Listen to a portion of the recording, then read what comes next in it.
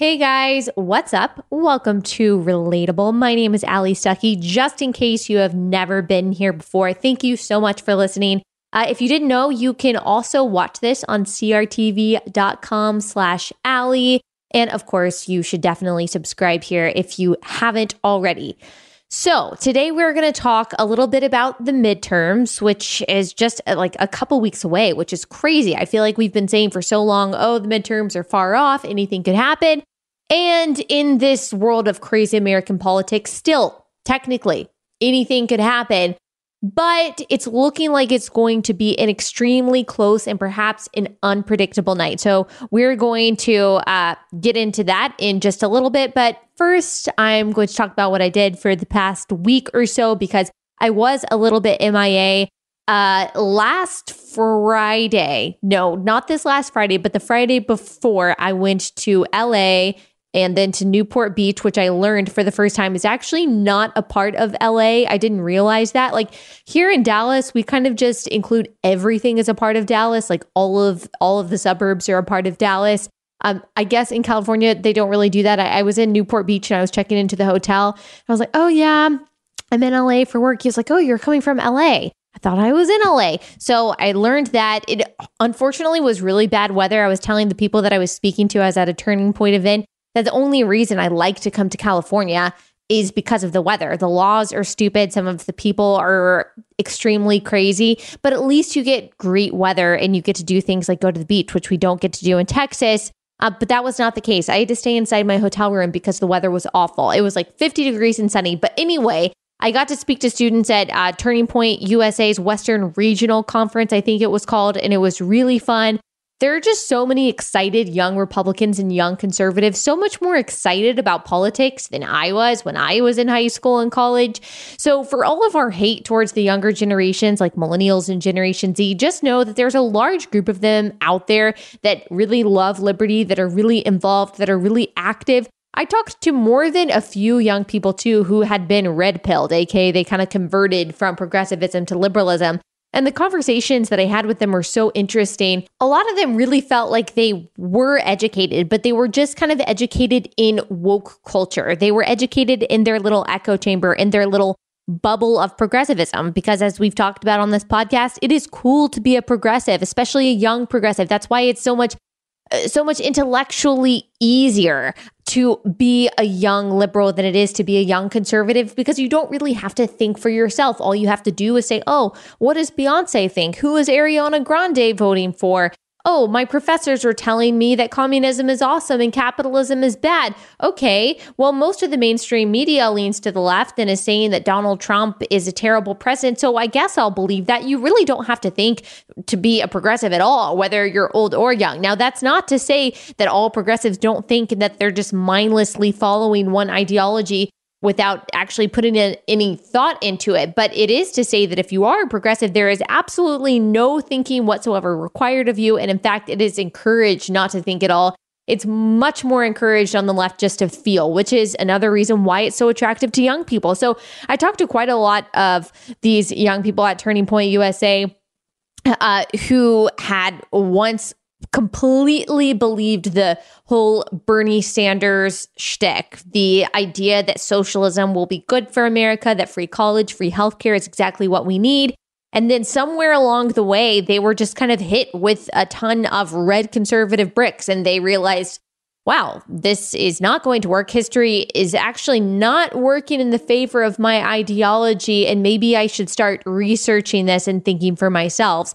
That's typically what happens once young people start thinking for themselves, thinking independently, getting out of that mindset of identity politics. Like, if I'm a woman, I have to vote this way. If I'm gay, if I'm Black, if I'm Asian, I have to vote this way. Once they start thinking for themselves and doing their own research, adopting logic, they typically either, if they don't fully go over to conservatism, they're at least moderate, because you see the absurdity of leftism. So I was really encouraged by that, by these so-called conversion stories, not to be sacrilegious, but you know what I mean, these switching over stories.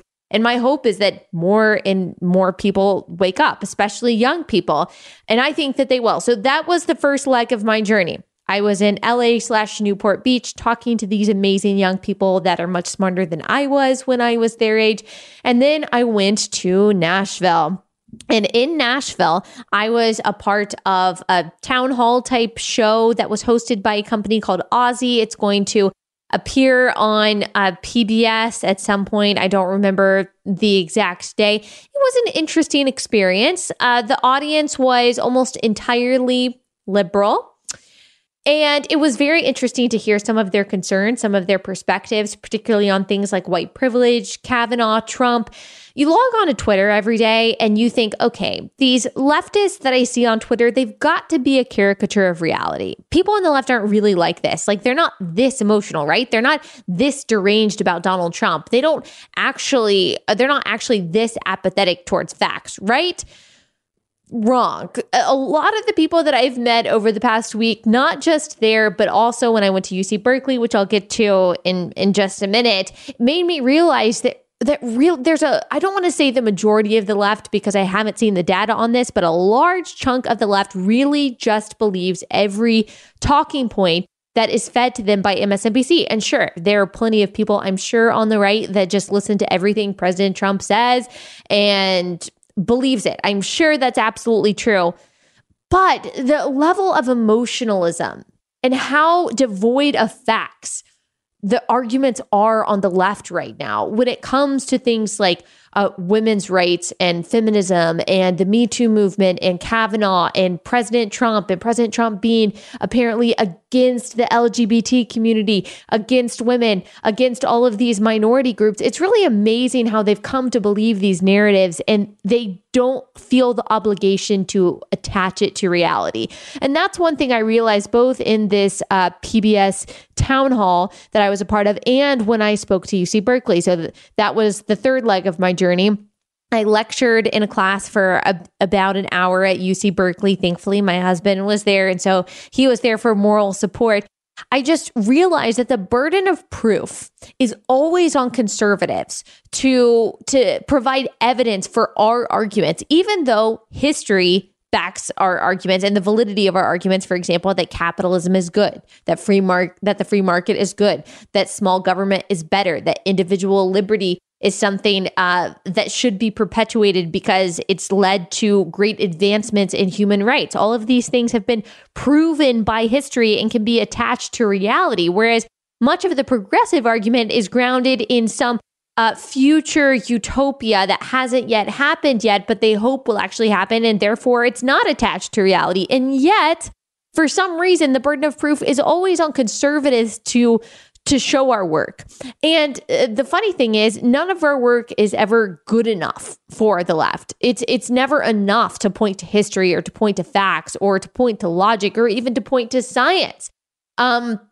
We have to, I don't even know, stoop down to their emotional level in order to make an effective argument. And actually, probably not even that, because see, the left has dehumanized the right so effectively as Nazis, as these racist, awful bigots, that they don't have to actually contend with our arguments because they've already dismissed us as immoral people. Therefore, they've already prejudged everything that comes out of our mouths as immoral. So they don't have to listen to us. That is how they monopolize the conversation and how they really dominate the public sphere by saying we don't need to listen to those Nazis over there. We don't even need to hear their arguments out because, well, they're bad people and we're not. And I saw that very clearly at UC Berkeley. So first, I was very excited for the opportunity to lecture at a class at UC Berkeley. This professor, Dr. Ross, who teaches, I think it's Poli-Sci 179 at UC Berkeley, is awesome. He's not, I don't think he's a conservative. If he is, he's certainly not outspoken about that. I think he went to UC Berkeley himself, maybe was raised in the area. So I'd be really surprised if he is a conservative. Nevertheless, whether he's on the right or the left, he cares about free speech. He cares about the freedom of thought. And he knows that free speech is completely dead outside of his classroom at UC Berkeley. So he does something really cool. He gives conservatives the opportunity to speak in his classroom. I think it's once a semester. So this was my turn. I got to go with the Claire Booth Lewis Policy Institute. That's an awesome organization that you guys should look into, by the way. And I gave my presentation, and then there was about a 30-minute Q&A after my presentation. So I have been to Berkeley before. I've obviously heard the stories about Berkeley. I've seen other conservative commentators that are much more famous than I am be shouted down, be protested, really be threatened, and felt like they're in danger for simply speaking their opinions and speaking facts about conservatism. And so I knew what I was walking into. However, this professor told me before I actually spoke that most of these kids are actually apolitical. Yes, they probably lean to the left, but they're just apolitical. They don't really care. So I thought that I would be walking into an environment that would be fairly open to what I had to say. And like I said, I was very thankful for the opportunity, but I was shocked, even though I was at UC Berkeley, I guess because of the pretext that I was given by him that this is an apolitical group, I was still shocked at what they found surprising. And I don't have the video for my speech yet. A lot of you have been asking about that, but I'll make sure to get it and I'll post it whenever I can. I don't know who the people were that actually videoed it, but I gave what I thought was a very mild presentation.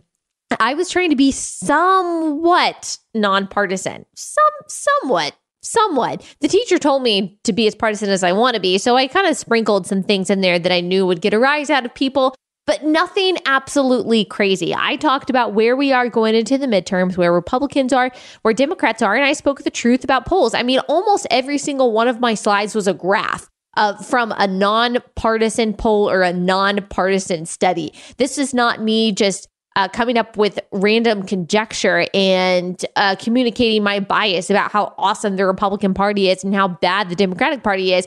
I just talked about, okay, here's where we are with voter enthusiasm. Here's what Democrats care about. Here's what Republicans care about. And Democrats better watch out because Republicans are closing the gap. And here's why. I talked about the Kavanaugh thing. I talked about how the left has really fallen into identity politics, has really devolved into tribalism, and how people are rejecting that. I talked about the fact, this is a poll by NBC, by the way, so not some conservative bastion, the poll that shows voter enthusiasm between Republican women and Democratic women, how Democratic women were trumping Republican women in voter enthusiasm in July, and in October, Republican women were beating Democratic women. And the reason for that, I think, is because of the whole Kavanaugh thing, because our empathy for Kavanaugh and his family was underestimated and underrepresented in the mainstream media, and yet it was there. I mean, you guys knew how I felt about that whole thing, how passionate I was about it, and it really didn't have to do with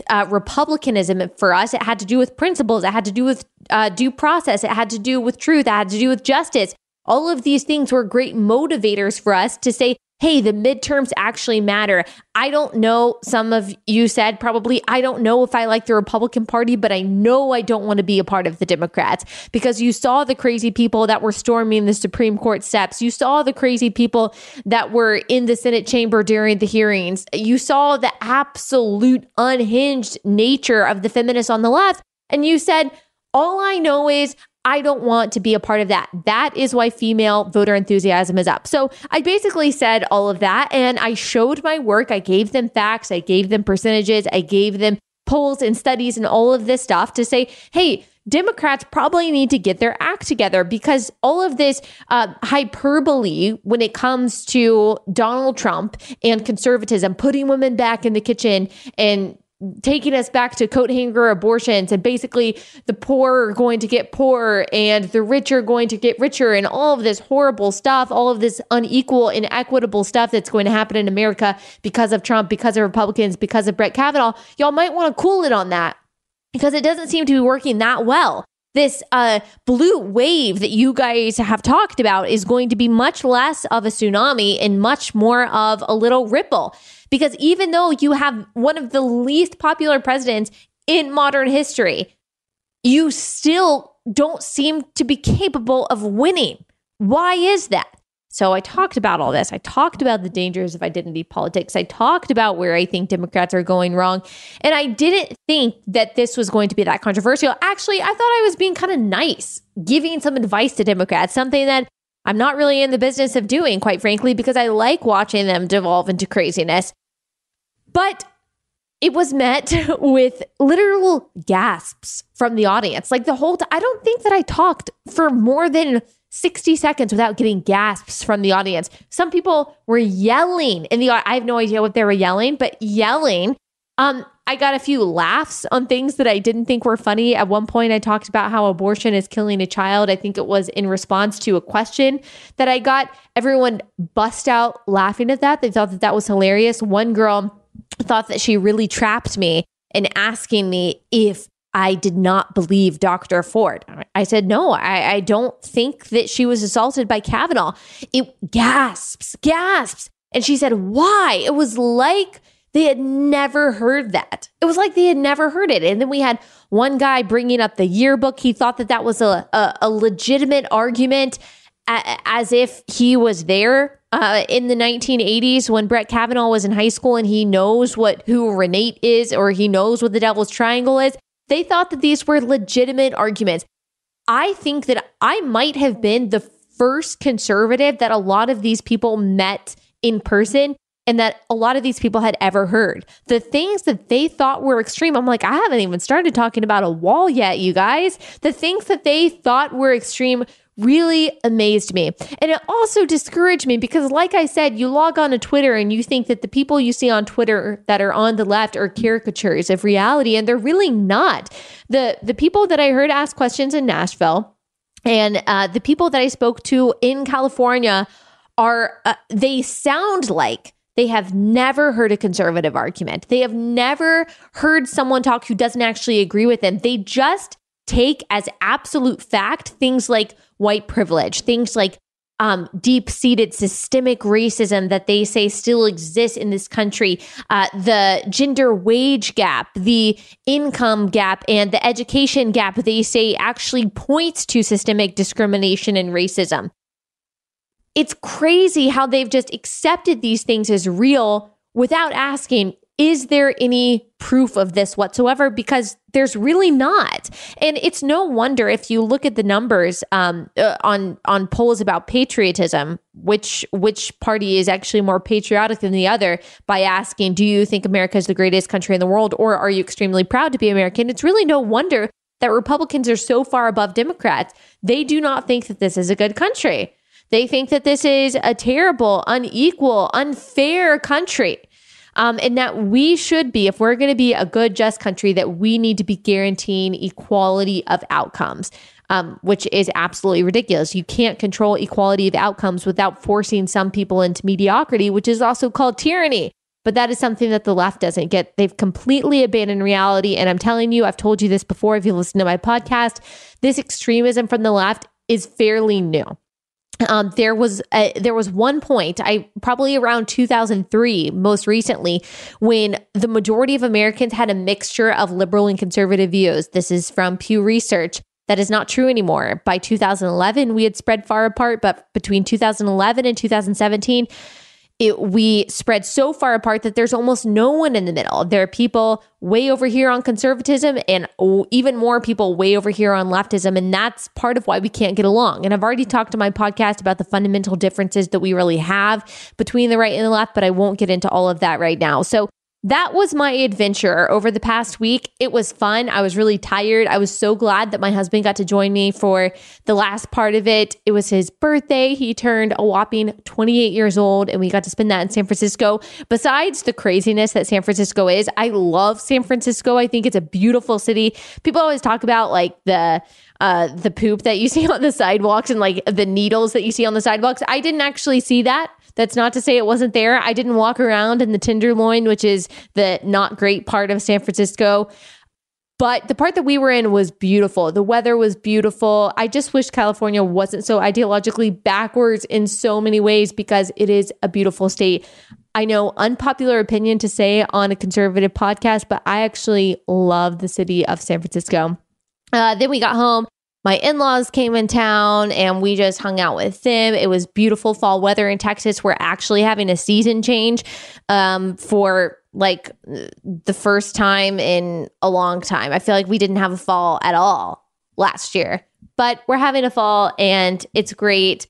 Now, the leaves probably won't change because that doesn't really happen in Texas, but we're enjoying some crisp weather that never, ever happens. Okay, I think that's it. I think that's all I have to say about my travels and about this past week. Now I'm here for a little bit. I'm not traveling quite as much. I travel a lot in the fall for speaking engagements to college campuses. If you would like me to come speak at your college campus, you of course can reach out to me. My schedule is just about full for the fall, but next semester or next year, I am open. So make sure to email me if you would like. Okay. Now let's talk about the midterms just a little bit, which, like I said, is happening in a couple weeks. If you are not planning to vote, what are you doing? I would be very surprised, because I think most people that listen to my podcast are probably very politically active. If you have not donated to the campaigns that you are supporting, I encourage you to do so. If you can block walk for them, if you can go to the polls and volunteer, make sure that you are getting as involved as you can in your local election. I don't always require straight ticket voting. Of course, I'm going to be voting Republican. I don't necessarily say you should vote Republican in every single race for every single regard. I do encourage you to research your candidates and vote for the more liberty-minded candidate, maybe in some kind of weird district. That's the Democrat. I don't really know. That's probably not true anymore, but maybe it is. So I won't tell you to just vote Republican no matter what, but really research the issues. Don't just read, MSNBC or even Fox News. Make sure that you know their voting record, if they're an incumbent or if they've served elsewhere. Make sure you know what their values are, know what they stand for. We've got some really tight races. One kind of tight race is between Beto O'Rourke and Ted Cruz here in Texas, but the polls are looking good for Ted Cruz. For a while there, Beto O'Rourke was closing the gap. He has become a media darling, despite the fact that when he was 26 years old, which is old, by the way, I'm 26 now, he had a DUI and fled the scene. That's kind of a big deal in politics. If that was a Republican, he would have been absolutely dragged through the mud. He probably would have been done. Nevertheless, he went on Ellen. He's been on Jen Hatmaker's podcast. He's been making the media rounds, all the popular leftist outlets. And yet he is trailing behind Ted Cruz. But as we know, anything could happen. He could still win. Probably not, but he could. But if Republicans are apathetic, it's definitely a possibility. So if you are living in Texas, make sure that not only you are voting, make sure that your friends are voting, make sure that you send your friend links, have conversations with them about it. You don't have to be confrontational. You don't have to be antagonizing or aggravating. Just have a conversation with them about it. Ask them if they're voting. Make them feel like that's the most important thing to you, that they are involved, that they exercise the important right, and drive them to the polls if you need to. Make sure that those around you have transportation. Do everything you can to make sure that your friends are voting. And of course, you want them to vote in the right way. And to do that, have conversations with them. It's definitely not too early to start right now. It's probably a really good time, because a month ago, a lot of people weren't thinking about it. And if you know people that are voting Democrat, if you're a young person, you probably do. Just have a conversation with them about it. You don't have to be, like I said, confrontational. You don't have to make them feel like you're judging them or anything like that. Just have a conversation about it. Start asking them why they're voting Democrat, why they like this particular candidate that they're voting for, particularly if it's Beto. Start asking really what their values are, particularly if you have Christians that are voting Democrat. Ask them what they think about being pro-choice or about being pro-abortion. Ask them what they think is Christian about welfare. Maybe don't say it like that, because that sounds kind of rhetorical and sarcastic, but have sincere, honest conversations. And I think the best way to talk to people that you don't agree with is to ask them questions and to get them to start thinking about why they believe what they believe. You don't even have to have a proper retort. If you don't know a good argument against their reason for voting Democrat, you don't have to give it. That's fine. Just ask them, why are you voting this way? Why do you have these values? Say, as a Christian, I kind of see it like this. Or, I didn't think about it like that, but here's how I see it. I think it's good. And that might not change their vote come midterms, but at least they know that Republicans are willing to hear them out, that we're not these terrible people that don't want to hear other people's views and are not open-minded. And B, maybe it gets them to start thinking about why they believe what they believe and to try to start defending their arguments better. And maybe in the process of trying to defend their arguments better, they awaken to the beauty of logic and conservatism. You just never know. So start having those conversations, especially with your apolitical friends. Get them involved, get them excited, let them know what is at stake. A lot is at stake in this election. Also let people know that are on the fence that voting Republican does not mean that you love Donald Trump. That's what we're kind of having a hard time with right now. There are a lot of Republicans and soft Republicans, and particularly suburban women who don't like Donald Trump. I get it. He's not, in my opinion, the most likable guy in the world. So if you don't like him, I totally understand. What these women and what these people who are on the fence need to know is that voting in your local election for Republicans or voting for a Republican senator does not mean that you love Donald Trump. It's not even necessarily a direct help to Donald Trump. It does not unite you to Donald Trump. You are voting for principles. You are voting for values. You are voting for the perpetuation of individual liberty, for the Constitution, for the Second Amendment, for the First Amendment, for all of these things that conservatives stand for. And if those are things that you stand for, that you want to protect for your kids and for your posterity, then you probably need to vote Republican or, like I said, for the more liberty-minded candidate. This is not about liking Donald Trump. The left wants to make everything about Donald Trump because they think it helps their case. He has a low approval rating. So if they make the election about Donald Trump, they know fewer people will vote Republican. You need to tell your apolitical friends or your friends who are on the fence, particularly suburban women who are thinking they don't want to vote for Donald Trump anymore, that voting for Republican is not voting for Donald Trump, that this has very little to do with Donald Trump, and Donald Trump is going to be gone in 6 years at the most. And this is about voting for your principles. Don't switch over to the Democratic Party just because you don't like the president. He is extremely temporary. So those are the conversations that you need to be having with people. I know they can be awkward. I know they can be uncomfortable. And I'm not asking you to risk your relationships in order to talk politics. If someone doesn't want to talk politics, that's fine. I don't want you to force that on them. Relationships are more important than politics. But if you can, try to prod. Try to get your friends excited. If you're really close to someone, guilt them into voting. Like I will be doing that with my friends. At this point, all of my friends know to vote. But if they weren't, then I would definitely be guilting them into voting. So one of the close elections, like I said, Ted Cruz versus Beto O'Rourke. We've also got McSally versus Sinema. That's a Senate seat in Arizona. Sinema is crazy. She's a crazy woman. Like it's come out how just radical and how far left and extreme she is. McSally is awesome. She's a Republican woman. She is someone that absolutely should be supported. Of course, in no situation is a candidate perfect, but McSally is a good option, especially next to this crazy lady who was actually recently caught saying that, how did she phrase it? Oh, she said that stay-at-home moms are nothing more than leeches. So that's what she thinks of women. She also has a lot of disrespect for the state of Arizona. So she's just not someone that you want to put in office. We've got a close governor race, Stacey Abrams and Brian Kemp in Georgia. I used to live in Georgia. My husband's family all lives in Georgia. We are all biting our nails at this whole thing. Stacey Abrams is an absolute moonbat. She's just crazy. Like she spoke to a group in Statesboro, Georgia. Statesboro, Georgia is extremely agricultural. She told the people there when she was delivering a speech that they could do better than agriculture and hospitality. That tells me right there that she doesn't know anything about the state whatsoever. Agriculture and hospitality are big in Georgia, and they're great industries. You can make a lot of money in both of those industries, and they're respectable, dignified industries. Stacey Abrams has no idea what she is doing. She is so far left, and yet in the liberal counties, particularly in Atlanta and Clark County, where Athens, Georgia is, and in Columbus, there are plenty of kind of liberal pockets in Georgia. They are going towards her. Now, Brian Kemp, I think, is a good candidate. He's done some polarizing things, like he ran an ad that depicted him like rounding up illegal immigrants. I wasn't really the biggest fan of that. I'm like, why do something that's going to push the soft Republicans away? I don't know.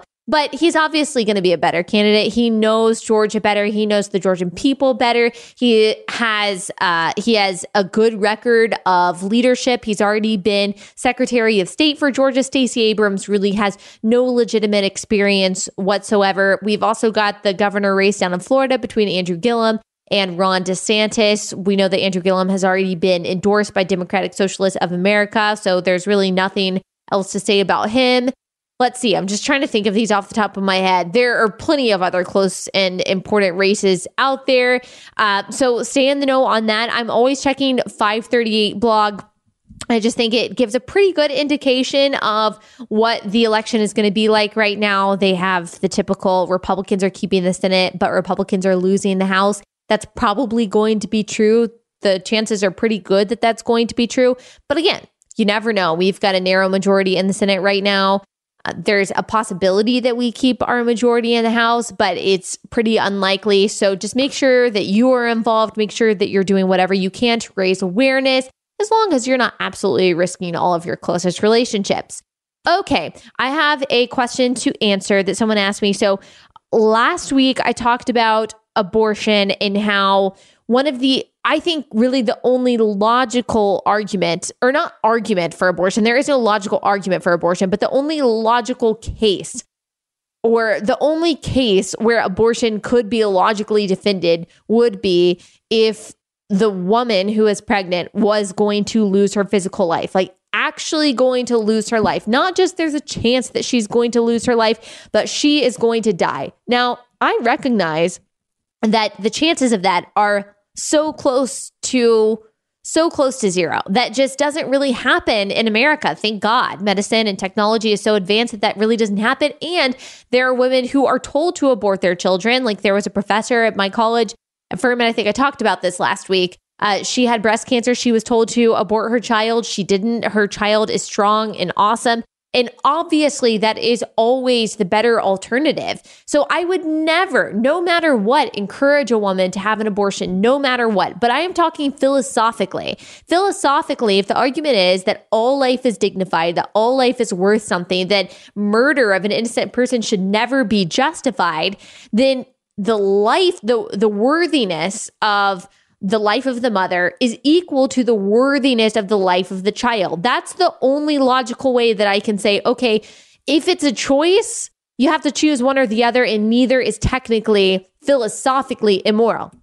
Now, someone emailed me and said, when someone becomes a mother, they then have the responsibility to take care of their child, the child in the womb or the child outside of the womb, even if that means laying down their life. And I absolutely agree with you. I totally agree with you.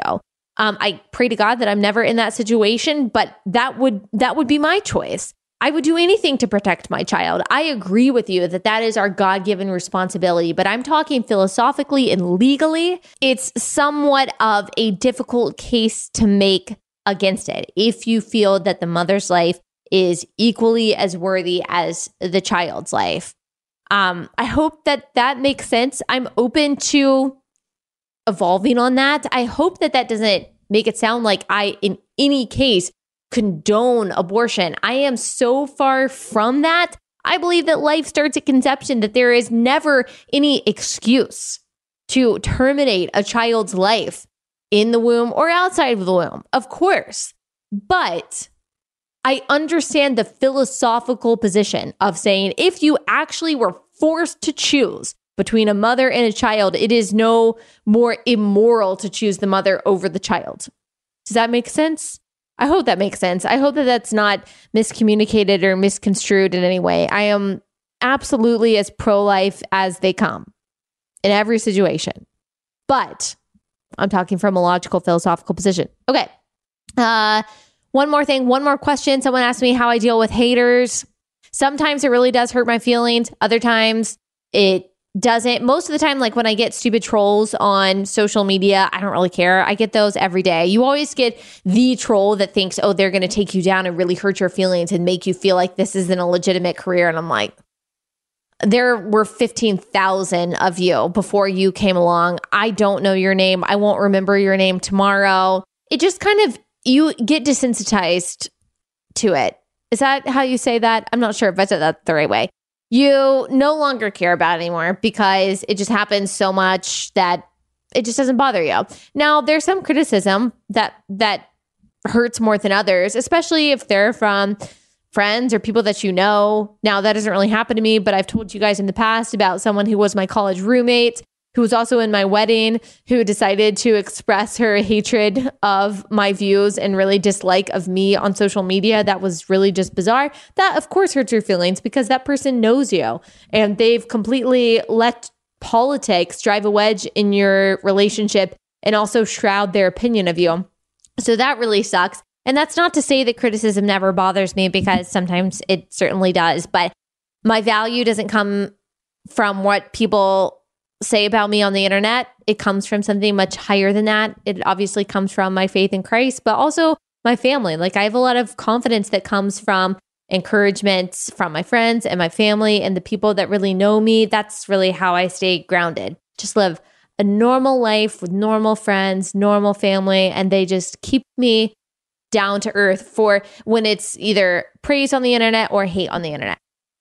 Okay, now I'm going to highlight a nonprofit. Someone sent me information about a Passion Center for Children. That is an organization here in the United States that provides food, clothing, other resources for child-headed households in Malawi, in Africa. So this area that they help is actually the number one place in the world for child-headed households. So one of their parents probably died from HIV/AIDS. So now a minor is actually taking care of their entire family.